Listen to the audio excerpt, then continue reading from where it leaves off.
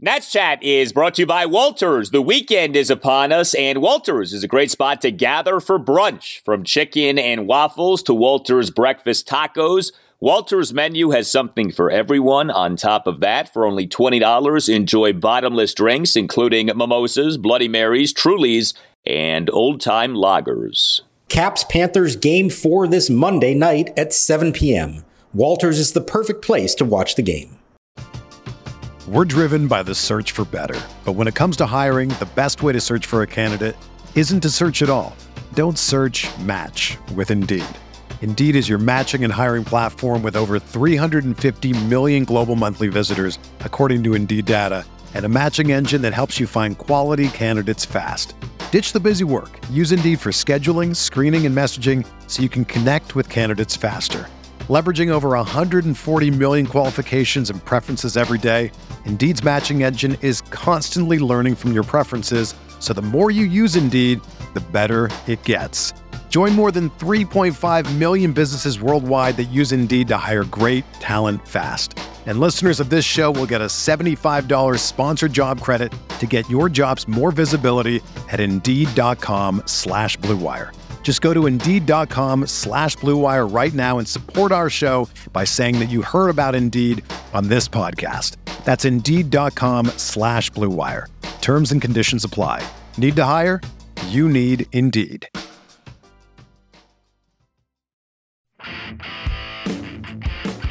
So it'll do it again on 3-2. The pitch swung on, belted deep center field. Back goes Trout, way back, warning track, ball, looking up and gone goodbye. In and out of the rock pile and bouncing back down onto the playing field. Bang, zoom goes Josh Bell with his 4th home run of the year. He winds, kicks, and fires, swinging a belt to deep right center field. This is way back. This one is going, and gone goodbye. A home run for Yadiel Hernandez. Now the pitch, swinging a belt by Cruz, deep to left, down the line, toward the corner, and it is gone goodbye.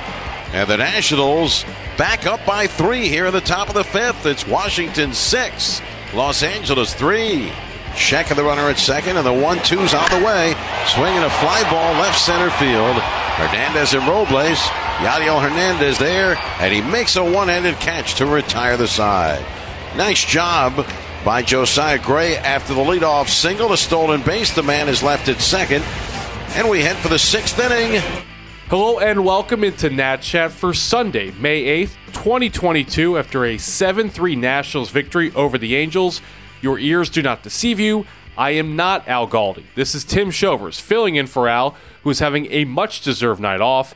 I am the Ron Washington to Galdi's Cal Ripken. If you don't quite catch the reference, Google will help you out on that one. Allow me to introduce myself to those not familiar, as it's my first time on the mic this season. I produce this podcast every day and created it back in February of 2021. It had been something I had been hoping to do for many years before it finally came together. I want to thank each and every one of you listening for supporting this endeavor from the bottom of my baseball heart, as this will be our 192nd game recap since last year's opening day. I welcome in live from Anaheim, California, Mark Zuckerman, Nationals insider for MASNsports.com. Mark, before we get to Josiah Gray's evening, I have to ask you, are you a Los Angeles Angels, California Angels, Anaheim Angels, or Los Angeles Angels of Anaheim kind of guy? First of all, Tim, it's good to hear your voice. And yes, it's slightly different than Al's, but it's very nice to hear you and get you the opportunity to do this. And you picked a good night to host because we had a pretty good game to talk about. I think just from the time period that I grew up in the 80s, I probably still think California Angels a little bit. I mean, I've long since, moved on from that. I don't ever slip up and accidentally call them California. I mean, I refer to them as Los Angeles Angels in print, and I have for a while now. But for some reason, California Angels, kind of that Rod Carew, Reggie Jackson era. Reggie Jackson from the Naked Gun era. That's kind of in my mind who the Angels are. And so I'll probably still always think of them more so as the California Angels than as the Anaheim or the Los Angeles of Anaheim, which is the most ridiculous of them all. Naked Gun, by the way, the home game that they had at the Angels was at Dodger Stadium. Yes. There's only one more out before the 7th inning stretch, Frank. I'm going to have my men on the alert, but you're going to have to stall them. Don't let them get that 3rd out. Right, Ed? To this game, Josiah Gray tonight earns the victory. 5 1/3 innings on 83 pitches, 3 strikeouts, 2 walks, 2 homers allowed, 5 hits, all runs coming in the 4th off the pair of homers. Mark, would you consider Gray's outing tonight good, decent, or would you pick another word? What it was is it reminded me of Joan Adon the night before, I thought, where you look at the final line and you're saying, yeah, nothing special, 3 runs in 5 innings, essentially. But within it, there were some really good moments that made you say, okay, we've got something here, especially given the hitters that he's facing. So he has that hiccup. It's really just a 3-batter hiccup the entire night. His only mistakes came in that 3-batter sequence in the 4th. Home run to Walsh, walk to Stassi, 2-run homer to Marsh. And otherwise, he was spectacular. And especially coming back from that, the following inning in the 5th, he's got a leadoff single and a stolen base by Velasquez. And now he's got to face the top of the lineup, the tougher hitters.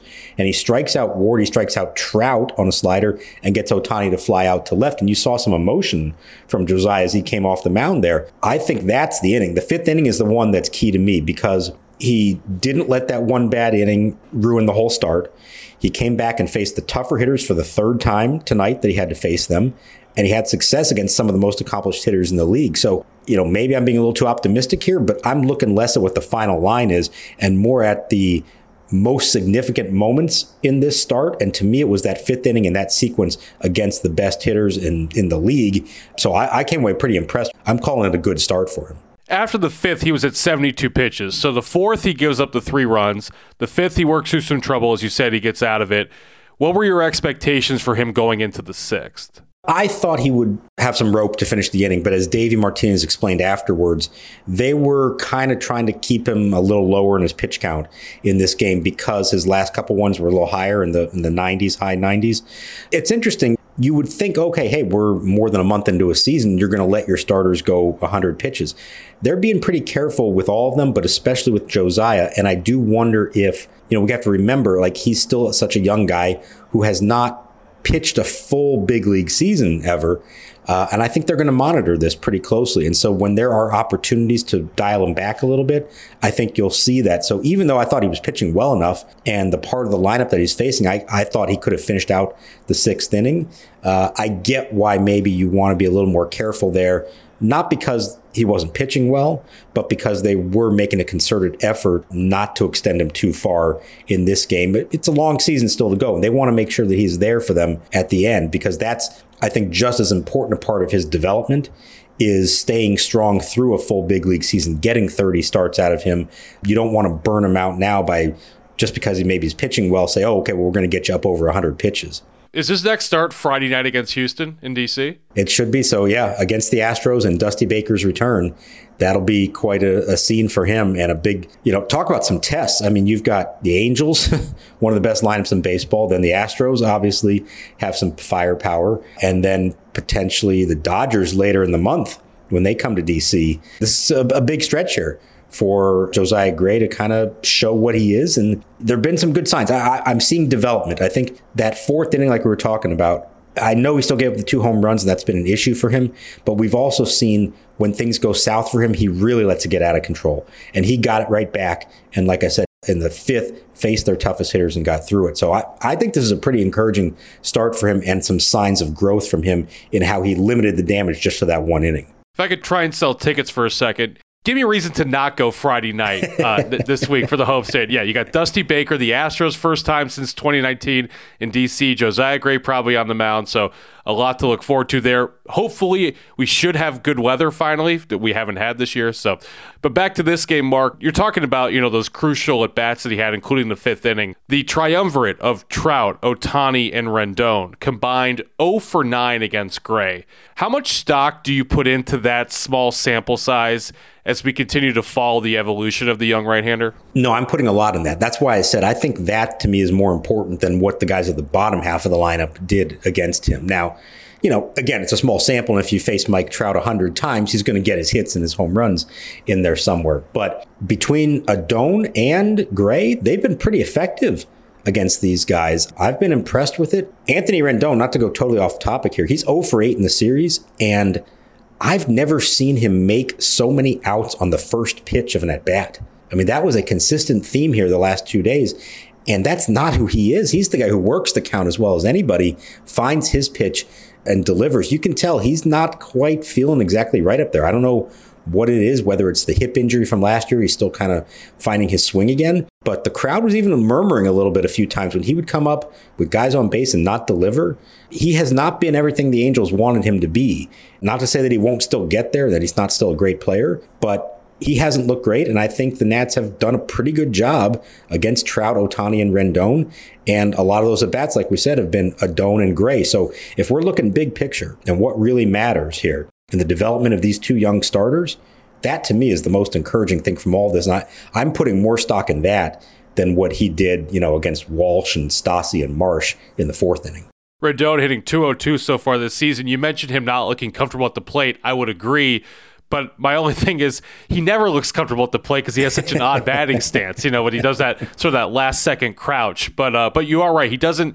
Watching him, I was like, this is not the Tony Two Bags that I watched for however many years in DC. Now in the field, he did. He made a spectacular vintage Anthony Rendon charge in, scoop it up, and fire it across the diamond play. So that was nice to see, or maybe difficult to see if you're a Nats fan and wish he was still doing that for you guys. So that's good. And he talked about on Friday, it's been a while for him with that hip injury, and he almost described it like he has a new hip and a new leg, and it's taken time for him to get his body back in sync to where he wants it to be. So maybe at the plate it's not quite there yet, but he looked like Anthony Rendon in the field. So far he has not really looked like the Anthony Rendon I remember at the plate. My favorite Rendon plays defensively always were the backhanded plays, where then sort of off one leg he'd throw across the diamond and get the runner by 4 feet. That was always my favorite.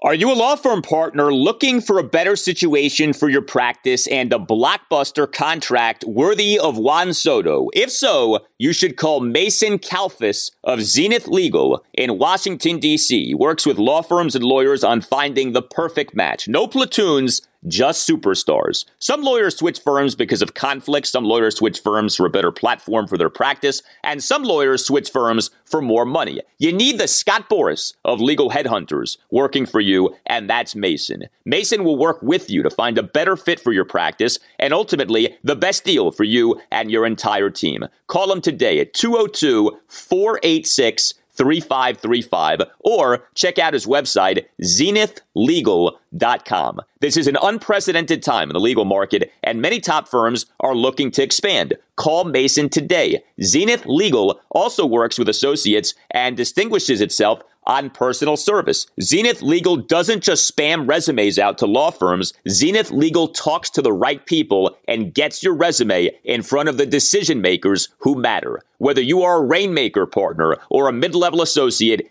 give Mason Kalfas at Zenith Legal a call today to accelerate your career. Call today, 202-486-3535. We're driven by the search for better. But when it comes to hiring, the best way to search for a candidate isn't to search at all. Don't search, match with Indeed. Indeed is your matching and hiring platform with over 350 million global monthly visitors, according to Indeed data, and a matching engine that helps you find quality candidates fast.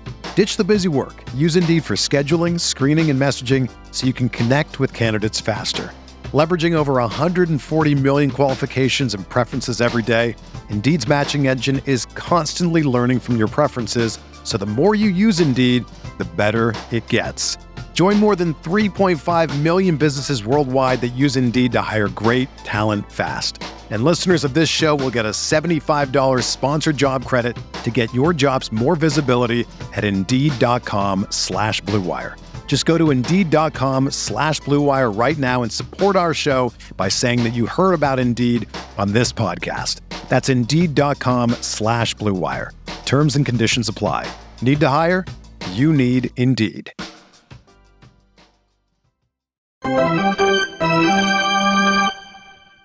One ball, two strikes. Here's the pitch. Swing and a miss. He struck him out with the curveball. A 1-2-3 inning for Erasmo Ramirez, and that's his second strikeout. He's given the Nationals 2 scoreless innings in relief. On to the bullpen. It stepped up again tonight. Almost 4 innings of scoreless work. Steve Cishek escaped a 6th-inning jam with the tying runner on deck. Tanner Rainey threw a 1-2-3 ninth to preserve his flawless ERA. But in between, a curious decision by skipper Davey Martinez, as both the 7th and the 8th belong to Erasmo Ramirez, number 61 in your scorecard, and he got the job done.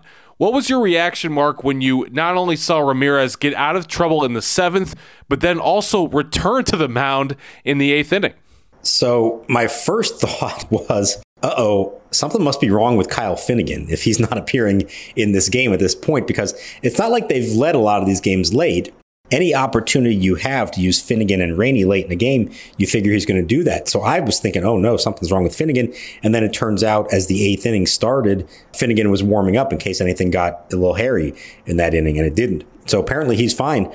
Davey likes Erasmo Ramirez. He's mentioned him a few times. Now, what's so fascinating is his first 6 or 7 appearances since he was called up from AAA, all but one of them was when the Nats were losing. And the one game he pitched in when they were winning, they were ahead by 8 runs. So this is the first time he's pitched in anything even close to resembling a high leverage spot. And he ends up getting the meat of the Angels' order in the 7th inning in a 3-run game. He gives up back-to-back 2-out hits to Trout and Ohtani. And now here comes Rendon, and you're thinking, oh boy, here we go. Now that's one of those at-bats, like I said before. Rendon pops up on the first pitch, very uncharacteristic of him. But you could see Erasmo had some emotion as he got out of that one, and then comes back out for the 8th and retires the side, makes a nice play on a comebacker from Stassi, strikes out Marsh on a curveball. And for those who don't know anything about him, he's been around the block. Erasmo Ramirez is 32 years old. He's pitched for a bunch of teams, including the Mariners, the Mets, Red Sox. He's sort of under the radar, but they like him. They like that he throws strikes. He's a veteran who's been there and done that before, so he's not going to get fazed by anything. He said he's faced Trout a ton of times in his career, and it hasn't had a lot of success against him, but it's not like the idea of facing him is intimidating necessarily to him.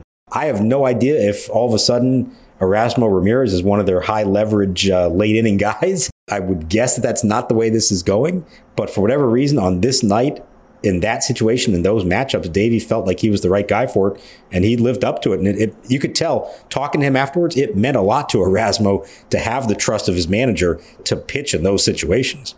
Yeah, we'll see if the Nats have some leads against the Mets this week. Does Ramirez get used in high leverage spots? And if he doesn't, then maybe we'll know. Maybe he was sort of an AL West, expert for Davey in this interleague swing. On to the offense.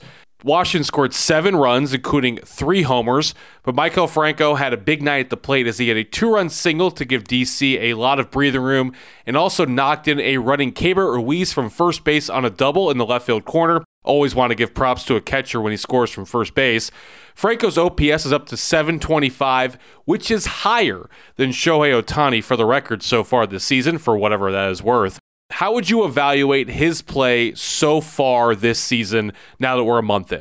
So it's kind of quietly been coming together, and all of a sudden you look up and you realize, like, oh, he's doing a pretty fine job for them. Nothing spectacular, but given what we were kind of expecting going into the season, I remember Al and I talked about this entering the season, that with Carter Kieboom hurt and sort of Maikel Franco as your starting third baseman by default, is this really the situation you want to be in? The guy was really rough last year for the Orioles, and all of a sudden here he is getting another chance with the Nats. Well, let's give him some credit. He has been one of their more productive hitters, especially the last few weeks. He has come through in some big spots. When you're hitting behind the likes of Soto, Bell, Yadiel Hernandez, Keibert Ruiz, you're going to have some RBI opportunities, and he has done it. He is now tied with Yadiel Hernandez, 15 RBI, second most on the team behind Josh Bell. You know who's nowhere close to that on the leaderboard? Is Juan Soto, who's still stuck on 7. So Franco is among the guys who is delivering with runners in scoring position, and credit to him for that. The defense, there were some shaky moments, some things where, miscommunication between him and Alcides Escobar on grounders between short and third. But he's also had probably as many highlight reel plays as anybody else on the infield this season. He's had some quick reflex plays. So under the circumstances, I think Maikel Franco has done perfectly fine, probably all they could have asked him to do under the circumstances. I don't think that he is a long-term solution, and I think eventually if and when Carter Kieboom was healthy enough to come back, he's going to get the job back. But in the meantime, let's give some props to Maikel Franco, because he has delivered and done really, I think, as much as they could have reasonably have asked for him in this situation. One of the homers tonight came from Nelson Cruz, who did have a tough evening at the plate, though, 1 for 5 with 4 strikeouts, but that one hit was a homer to make it a 6-3 lead in the 5th inning for the Nationals. It was his 452nd of his career, 3rd of the season. He is now tied with Carl Yastrzemski on the all-time list, and next up on the to-do list, to me, it's a hysterical pairing who share 462 homers, Jose Canseco and Adam Dunn. Mark, you are a Hall of Fame voter. I'm not going to put you too much on the spot here, so I'm going to ask you sort of generically, do you think Cruz needs to hit the magic number of 500 for Cooperstown, or is he already there? I think the 500 would make a big difference and help get him over the hump for sure. It's funny, those home run numbers don't quite mean what they used to.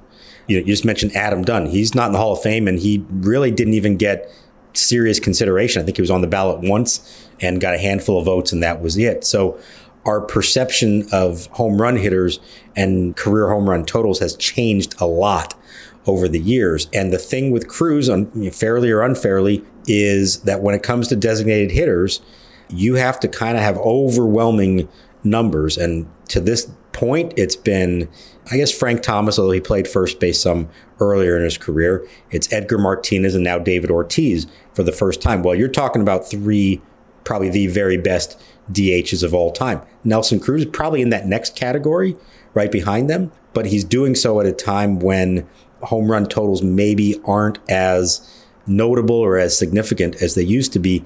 And a guy who hasn't done a lot is sort of like that one-trick pony, the home run guy. I'm not trying to take anything away from him in his career. So right now, without having really studied it, I would tend to think that he's probably borderline and even so looking on the outside, looking in. If he can keep it going, if he can turn things around this year, finish out the year, maybe even play another season, get a little closer to 500, we might have a different conversation. But if it ended right now, my hunch would be is that he probably wouldn't make it as a guy who, I think he doesn't fall into that top class of DHs. I think he's in the second tier of all-time DHs. I agree with you there. Another guy who homered tonight, so Josh Bell had the first one. He hit the rock formation in center field to begin the game. In the second inning, Yadiel Hernandez homered to make it 2-0 after having Friday night off. You and Al talked about how kind of a bit of an odd decision to sit him on Friday while he's on this heater. Now that he comes back, homers right away, do you think we'll see Davey sit him again while he's hot, or it's too tough to tell? Well, I think they are facing a lefty on Sunday, and that could throw it out of whack a little bit, although Yadiel has been hitting everybody. Doesn't matter who they're facing. Yeah, it's Sandoval, lefty, for the Angels on Sunday, so stay tuned. It would be for Lane Thomas if they make that move, and that Davey would say he wants Thomas, although Thomas could play center and Victor Robles could get a day off. Victor had a rough night at the plate, 3 strikeouts and a bunt single. All those good vibes from Victor from San Francisco at the start of the trip have kind of disappeared. I think he's 2 for 19 now on the rest of the trip, so maybe he gets a day off. To me, you can look at, especially on this road trip, when Yadiel Hernandez has hit, the Nationals have, as a team, have hit and have won these games. I think he is a really valuable member of the lineup right now, as valuable as almost anybody other than probably Josh Bell, and of course Juan Soto is valuable. I want him in my lineup as much as possible. Maybe that doesn't mean it's every single day. You find some calculated days to give him off, but with just having had Friday off, with the team having Monday off, I think I want him in there even against a lefty on Sunday. If Yadiel Hernandez asked me to create his LinkedIn account and I were to put, job title, I would put big league hitter. That's what I would put for him. He's impressed me ever since we saw him last year. You mentioned tomorrow that they're facing a lefty. It is the rubber match of the series, a 4:00 Eastern game. Not only the rubber match of the series, the rubber match of the road trip, as the Nats are 4-4 on this 3-city, 9-game road trip thus far. Eric Fedde on the mound against the left-hander Patrick Sandoval. On Saturday, Mark, D. Strange Gordon played shortstop. Friday night was Alcides Escobar. Obviously, Alcides Escobar has been a common topic on this podcast. What's your guess as to who plays shortstop on Sunday? I'm going to guess we'll see Alcides again, that Davey isn't, giving up on him altogether. And he had 2 hits on Friday night, including a triple, and played pretty good defense as well. So I think you'll see him back in there. I think if you were suddenly going to give him back-to-back days off, now you're having to answer some questions about, is he still your starting shortstop or not? And while there's a valid argument to be made there that he doesn't deserve to continue to be the everyday shortstop, I don't think D. Strange Gordon is the answer there. So I would expect to see Alcides there. I think you'll find some opportunities for D to play here and there. He could play the outfield some days as well. Apparently, according to Davey, he's the emergency catcher, which was news to D. He was shocked when he learned that from us before the game and just kind of laughed it off. Hopefully it never comes to that, although it happened to the Pirates on Saturday, and that's why the subject came up. So, yeah, I think Alcides will be in there. And for better or worse, right now, until Luis Garcia gets called up, Alcides Escobar is their not everyday, but close to everyday shortstop. All right. Well, when you get me on the mic, you get trivia. So, Mark, trivia question for you here. What stadium did the Angels call home in their inaugural season in 1961? Okay. It's one of 2 possibilities. I know the Dodgers started at the Coliseum with the crazy, 250-foot left field wall with a giant net there. Did the Angels play there, or did they play at the other Wrigley Field? Boom. Yes, all right. Not Chicago's Wrigley Field, Los Angeles' Wrigley Field, which also, I don't know if you know this, is more famous, I think, for having been the host venue of the original Home Run Derby TV show in the early 1960s. Did you know that? I did. My dad and I used to watch it. Loved it. Loved that show. I think it was on ESPN Classic in the 90s, and so we would watch it at night. And with the great commentary by Mark Scott. Yes, I would learn the name Jackie Jensen, or you would see it was a really cool show. I mean, my dad would tell me that because you would never see these guys otherwise. Where else would you see Willie Mays in the month of December? But very good, Mark. Yeah, and the interviews with the guy, when the other guy was hitting, and the one would sit next to Mark in the little booth or whatever it was, and talk to him, and the inane chatter between the two of them. And no, it was a great show. And I mean, that is the original Home Run Derby, and I know that took place at the other Wrigley Field in Los Angeles. So the Angels started there. For how many years did they play there? 1 year, and then they played 4 years at not Dodger Stadium, but Chavez Ravine, as it was known at the time, or they called it. And then in '66, the stadium you're at right now opened up. And this stadium's undergone a lot of changes over the years. It started out like baseball only, then it turned into the huge multi-purpose shared with the Rams for a while, and then they left and they tried to renovate this and make it into a baseball only facility. And honestly, they've done all right with it. It doesn't really look like it used to many years ago, but there's certain structural things about it that are just, you can't do anything about it without tearing the whole place down. And I know there's a lot of discussion here about building a new stadium, about disagreements between the team and the city of Anaheim and where they're going to end up in the long run. It's a little bit of a strange franchise history because they've had a lot of stars here. They've had some good players. They won one World Series title, but they've never fully, been embraced as LA's team. And probably this has to do with the name. Are they LA? Are they California? Are they Anaheim? What are they? They've kind of always been a little bit of a not quite sure what their identity is. I agree with you, which is why when Mike Trout signed his extension, as someone who just roots for the best for baseball, I wasn't thrilled about it. And I wasn't thrilled about it with Shohei Ohtani. It's just kind of, can we pick another city where they're the biggest game in their own town? Because they're not in LA. And that's why Anthony Rendon wanted to sign here. Yeah, right. Yes, exactly. It's the perfect spot for Anthony Rendon. Couldn't be better for him. Well, that is going to do it for us here on this edition. Weekly reminder that Nats Chat is on the radio across Virginia from 9 to 10 a.m. every Sunday morning. 106.1 in Richmond, Sports Radio 96.5 in the Hampton Roads area. Check out our Twitter account, Nats_chat, for more information. Lastly, you hear Al do it, but allow me to hawk some t-shirts for a second. We have our new red one, plenty available. We have our classic blue from last season. We also still have a few Secret Weapon shirts if you're still interested for our guy Paolo Espino. Visit natschatpodcast.square.site.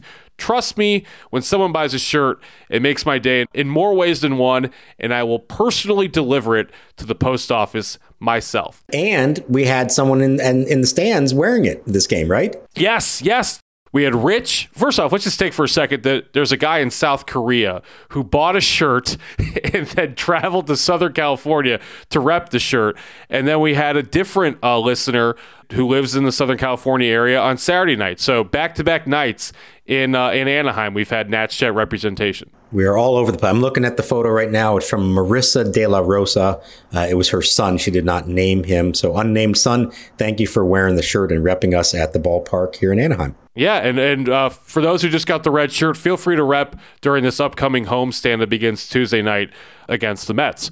Well, that's going to do it for us here. Thanks to Mark. Al will be back with you tomorrow as the series concludes from sunny Southern California.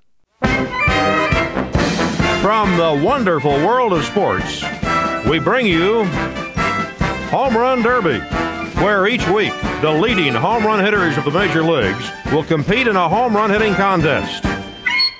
You'll meet such stars as Duke Snider, Eddie Matthews, Rocky Colavito, Mickey Mantle, Harmon Killebrew, Jim Lemon, Willie Mays, Jackie Jensen, and many others. Hi there, everybody. I'm Mark Scott saying, welcome to Home Run Derby. This week we have two of the greatest stars in all of baseball, that fence-busting switch hitter, Mickey Mantle, and the wondrous Say Hey Kid, Willie Mays.